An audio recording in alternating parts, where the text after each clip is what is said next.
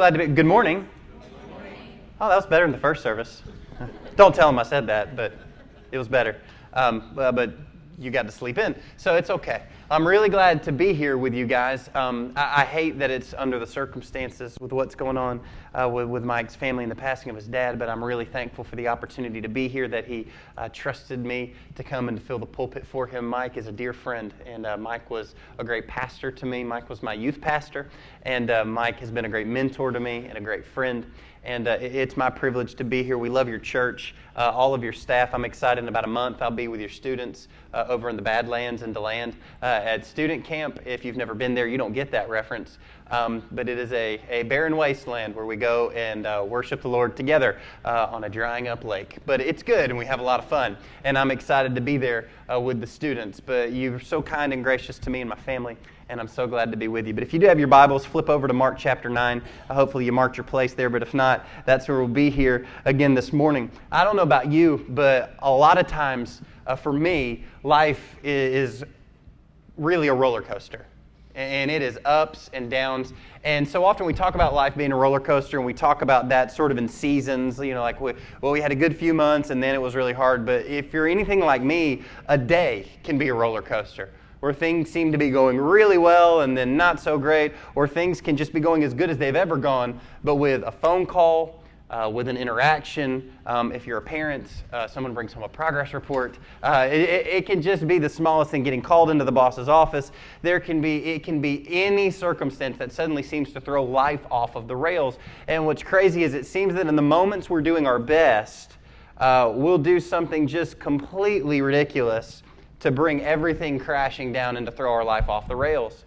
And the context of the story that we're going to be looking at this morning, the passage here in chapter Mark, is really built around a roller coaster that the disciples are riding. When you go back to the 8th chapter of Mark and you read about what's been going on with Jesus teaching his disciples, as Jesus has gotten into and begun to teach the disciples and share with them about really the ultimate purpose on why he's come, that he's come to die, that he's going to have to go up to Jerusalem. And he has a conversation with the disciples, and he addresses Peter and asks him a question. He says, "Peter, who do people say that I am?" And Peter answers him and he says, "Well, some people say you're one of the prophets. Some people say you're Elijah, come back. Some people say you're like John the Baptist." He says, "No, Peter, who do you say that I am?" And Peter says, "Well, you're the Christ, the Son of the living God." And Jesus looks at Peter in that moment. He says, "Yes, Peter, exactly. And on that rock, the rock of your confession, what you have just said, that I am the Christ, the Son of the living God, I am going to build my church, and the gates of hell will not prevail against it." And it seems that in that moment with Jesus' affirmation that Peter gets a little swagger. Peter starts feeling pretty good about himself. And he's walking around. And so just a few moments, hours, no more than a day later, Jesus is teaching them again, and he begins to talk about the fact that he's got to go to Jerusalem and that he is going there to die. And Peter, in a moment of real bravado, takes Jesus to the side, and it says that he literally begins to rebuke him. Now, I said earlier that he got a little swagger. You got to have a lot of swagger to take the Son of God to the side and give him a stern talking to, right? So he says, "Jesus, could you just give me a moment? Jesus, I know what you said, but we're not going to let that happen. You're not going to go up there. We're not going to let anything happen to you." And Jesus looks at Peter, who just moments before he had said, "Yes, Peter, on this rock, and I will build my church." He says, "Peter, get behind me, Satan." And I think that somewhere in between those two moments, you have Peter being affirmed, and he's probably, he's obviously feeling good because he felt like he could rebuke Jesus, and he's like, "Yeah, upon this rock, gates of hell will not prevail against it." And so the disciples I just have to imagine that the other 11, in the moment that Jesus is saying, "Get behind me, Satan," that they're over there going, "Ooh, upon this rock, upon this rock." Way to go, Peter, right? Like, you're not so bad now, are you? And so it's all of a sudden, "Upon this rock, get behind me, Satan." Well, then Jesus takes Peter, James, and John up to the mountain. And in an amazing moment of what we know, we call it the Mount of Transfiguration, because up there Jesus, in a moment unlike anything that had ever been experienced on earth, Jesus peels back his humanity to reveal his deity and his glory. And those three disciples see Jesus in his glorified form. And if that's not enough, all of a sudden two other figures appear, and it's Elijah and it's Moses, and they're all talking. And so the other three are watching this powwow happen between a glorified Christ, Elijah representing the prophets, Moses representing the law, and they're all talking to each other, and it just doesn't get any better, right? There's no better church service than what they're experiencing, and they're all excited, and the best thing Peter can come up with is, let's never leave! It is good that we are here, and we should stay here. This is awesome. Let's not go down. And Jesus is like, Peter, no. I didn't bring you up here to keep you up here. I brought you up here to show you why we have to go back down. Oh, okay.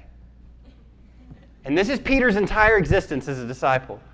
Nailing it, failing it. Nailing it, failing it. And I don't know if your life ever gets like that, where there's moments that you're just nailing it, and then all of a sudden, you feel completely inadequate. Just completely helpless. And all of a sudden, you're in a situation where not only does the situation seem hopeless, you feel helpless. And where they come down suddenly to the bottom, and what we find is a situation that's taking place is we find out that the other 9 disciples aren't doing any better than the other 3 that were up on the mountain. And Jesus brings them into a chaotic situation that is taking place as 2 groups are forming and arguing with one another, but in the midst of all of that, there's a boy who is in desperate need of help, and his father who is desperately seeking help for his son. And here what we're going to find is, you say, well, why do I experiencing these moments, these seasons, these days, where it's from way up high to way down low, and I don't know what to do? What do I do in the midst of it? This passage, this story is a beautiful picture of why it's happening, for why we feel the way we do in the midst of it, and what needs to happen for us to come out of it. So there's 3 pictures painted here, and I want you to see them as we walk verse by verse through this passage of Scripture. The first thing I want you to see is a ruthless enemy. A ruthless enemy. Look at verse 14. It says that the disciples, they come down, and there's a great crowd around them, and the scribes, and they're arguing.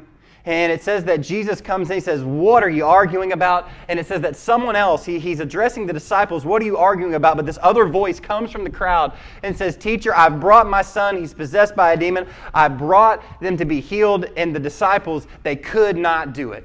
And so Jesus begins to ask him about his son. And the passage of Scripture tells us a lot about the bondage that this boy is experiencing. In verse 17, it tells us that he's mute and that he's deaf. And in verse 21, Jesus asked him how long he's been dealing with it. And he says he's been dealing with it from childhood, literally from birth. And then in verse 17, it also tells us that he's got, it's a demon that's causing this to happen, and it manifests itself physically, and it throws him on the ground, and he'll foam at the mouth, and his jaws, they lock up, and his teeth grind, and his body literally goes rigid like a board. What we would know as seizures, and it throws him down, and it says that there are times that it throws him into a fire, and it throws him into the water, and it's trying to destroy him. And this is a devastating picture, especially for anyone in here who is a parent. To imagine having a child, that this is their existence. And it says there, you say, well, how bad is it? Well, think about how bad it is for this young man, because he's deaf and he can't hear. So for his whole life, his dad, his mom, his family, they've tried to speak words of comfort to him, to tell him it's okay and that they're going to take care of him and that he's going to be all right, but he never hears one of them. He sees their mouth moving, but he doesn't know what they're saying. And every fear that he has inside, every terror that he experiences, every frustration, every question, you see, he can't express it because he can't talk. Because he's mute. So he feels the terror and he can't express it, and he's receiving comfort, but he can't even hear it. He's trapped inside his own body. He's isolated, he's suffocating, he's paralyzed, and this is a picture of what the enemy wants to do to you. You understand that we face a ruthless enemy. The Bible tells us in John 10 that there is an enemy, his name is Satan, and that he has one purpose, one singular goal, and everything he does is towards that goal. He wants to steal, to kill, and to destroy. He wants to steal from you. He wants to steal your joy. He wants to steal your happiness. He wants to steal your purpose. He wants to steal your love. He wants to destroy your marriage. He wants to destroy your children. He wants to destroy everything that Christ is working in you and for you. He ultimately wants to kill. He has one singular goal. He takes no days off. He takes no breaks. He is relentless. When we lay down to sleep, he is still going. When we go on vacation, he is still working. When we're slacking off and we leave the Bible sitting on that end table, he has not stopped. He has not let up. He has not relented. He keeps working, and it is with the goal to absolutely destroy. He wants to isolate you from the people you love. He wants to isolate you from a church where you can receive hope and help. He wants to isolate you and keep you away from the people of God, the things of God, and the Word of God. He wants to suffocate the life and the hope and the joy out of you. He wants to paralyze you in such fear and anxiety that you're able to make no progress in life. And as you look at that boy, many of you are looking at him going, that's me this morning. I'm suffocating. I'm paralyzed. I'm helpless. I don't know what to do. And the really damaging part is you've gone to many people looking for help, and you just can't seem to find it. And that's what happens to the dad in this story. Because not only do we see this picture of this ruthless enemy who's doing everything he can to destroy us, but on the other side, you've got completely inadequate disciples. Inadequate disciples. Now, it says that this man brought his son. He had heard about Jesus. He knew what Jesus was able to do. And it says that he brings his son to Jesus, hoping that he can be healed. But when he gets there, Jesus isn't there. Jesus has gone with the other 3 disciples up to the mountain, and the other 9 are there. And the other 9, they make an attempt to cast this demon out of the boy, but they're unable to do it. And so when Jesus comes in, and he just puts them on blast in front of Jesus. I tried to get your disciples to do it, but they couldn't do it. And they're just standing over on the side. And so why weren't they able to do it? Because ultimately we see that Jesus is able to deliver him. But before we take a look at what Jesus was able to do, I want us to stop just for a moment and realize why the disciples couldn't do it. Why they couldn't do it. Why were they inadequate? You see, in verse 19, Jesus expresses his frustration with them. He says, "O faithless generation." He's talking to the disciples. "How long am I to be with you? How long am I to bear with you? Bring him to me." See, Jesus, he had just been transfigured, and the best that his guys could come up with was, let's build some booths. Yeah. Many times Jesus is teaching about the kingdom, and he'll roll up on the disciples, go, "What are you guys talking about?" And we're like, we're just talking about who's going to get to sit beside you when we get to heaven. So, are any of you teachers? Do we have any teachers in the room that you taught, you teach anything? A handful, you teach a Sunday school class, have any kind of student? Here, be encouraged. There has never been a slower class than the disciples. Okay? You will never have as slow a class as the disciples. These guys lived with Jesus. They heard Jesus teach these sermons firsthand. They watched him with their very eyes perform miracles. They got to see things like the Transfiguration. They were the ones serving the buffet line at the feeding of the 5,000, the 4,000, all the times that these people are being fed.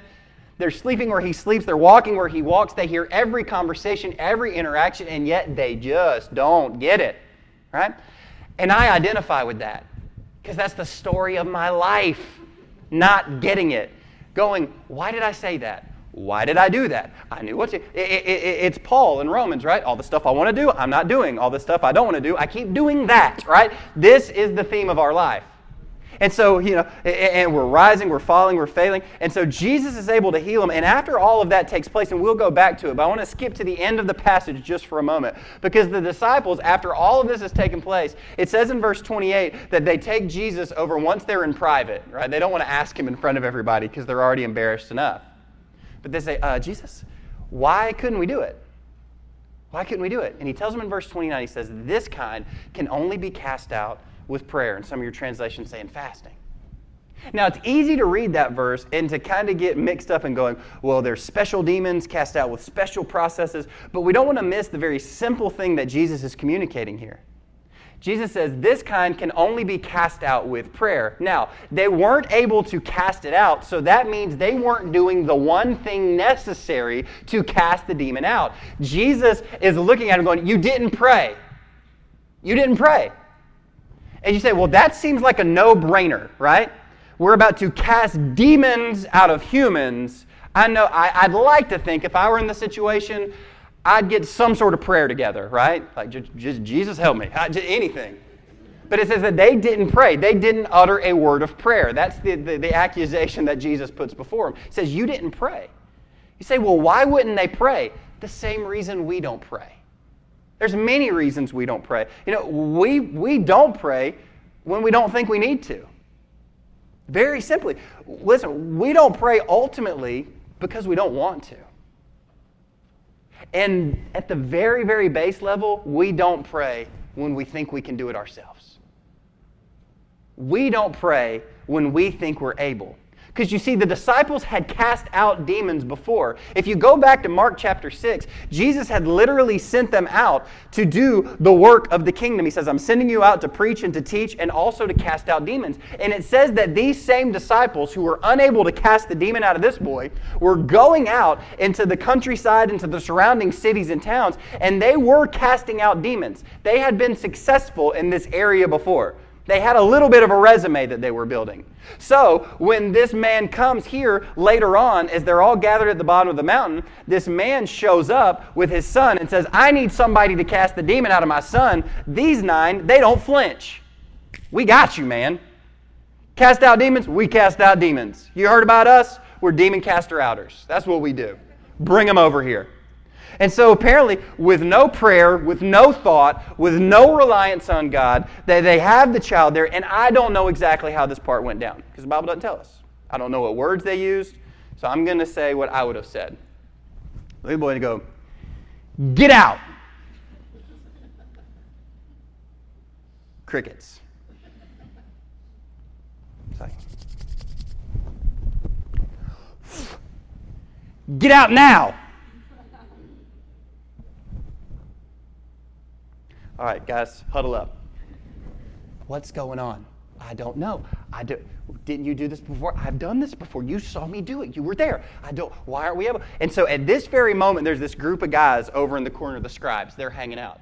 And the scribes, they're these religious leaders who hated Jesus, everything he stood for, the things that he was teaching, because he claimed to be God, the Son of God, the Messiah. And so they were always just lurking, waiting for an opportunity to jump into the midst at what would be the most inopportune times. Now, I can identify with the disciples in this moment because this is the life of every preacher on Sunday morning, right? You're about to go in and preach, and someone stops you and begins the sentence like this. I know this is a bad time, but I'm just going to tell you all of this stuff right now before you get up and preach. Right? It's like the person who starts a sentence with, I don't mean to offend anyone, but what's the rest of that sentence? Prepare to be offended. Really bad, right? So these guys are waiting, and they're like, oh man, they didn't do it. And they rush in. Oh, look, it's the disciples. You're followers of Jesus. You said you could cast out the demon, but now you can't cast out the demon. So who do you really serve? Where does your power really come from? And now this big argument has erupted between the group. And all of it starts, and all of this is happening because these guys didn't pray. Because ultimately they thought they could do it themselves. But the reality is, until you admit that you can't, you never can. See, you're here this morning and your marriage seems hopeless. Hopeless. You're doing good for a few days, and then, listen, I'll be honest, it's usually the husband, right? We say something dumb and just, everything falls apart. Sometimes it's the wife, but a lot of times it's the husband. Things are going pretty well with you and your kids, and then they just do something not smart, right? Hey, I got an amen on that. All right. Somebody brought extra amens. They just gave me one. All right. Things seem to be going good with that temptation that you face and that sin that you struggle with. And you had made that promise to God that you were never going to do it again, but all of a sudden the situations and the circumstances of life have put you again, and you did it again. And you fell face first right into it. You were doing good with sort of your discipleship, and then you've fallen away, and you had done well with some of your commitments, but now you've fallen away. You got that child that you raised to love the Lord. You taught them the things of God, and you had them in God's house, and yet they've gone astray, and they've lost their way, and you've got a prodigal kid.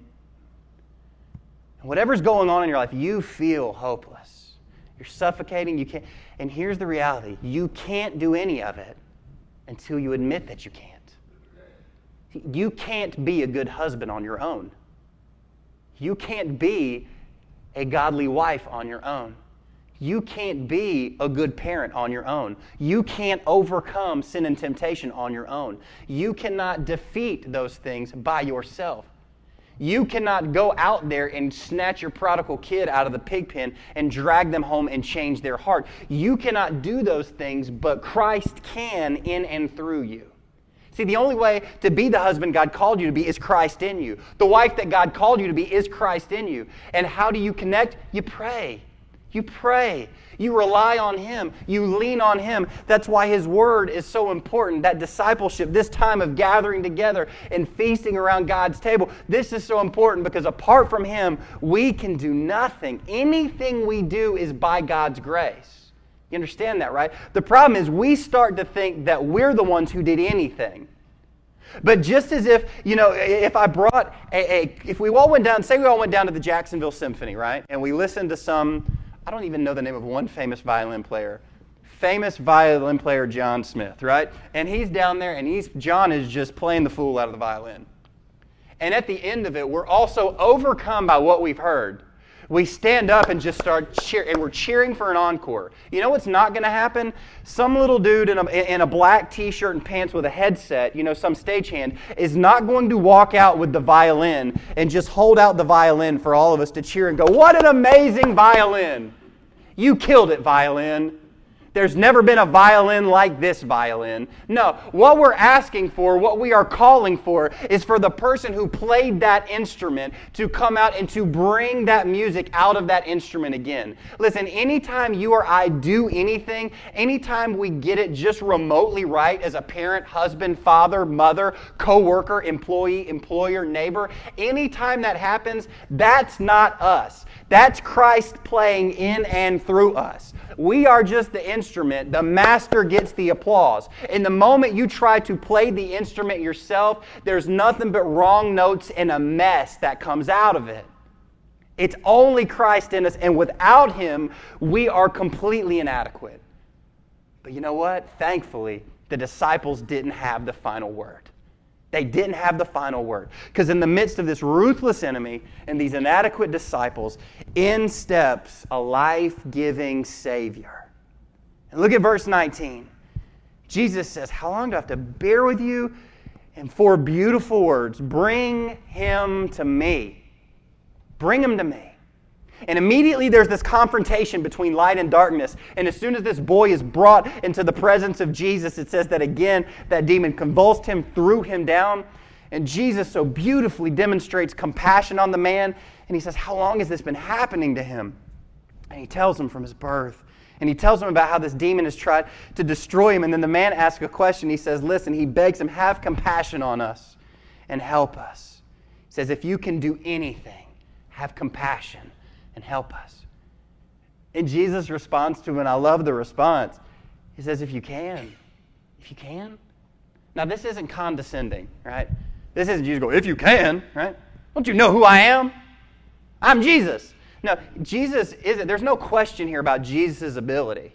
It's about whether or not this man is going to be humble. It's a question of his humility. He says, "If I can, all things are possible for the one who believes."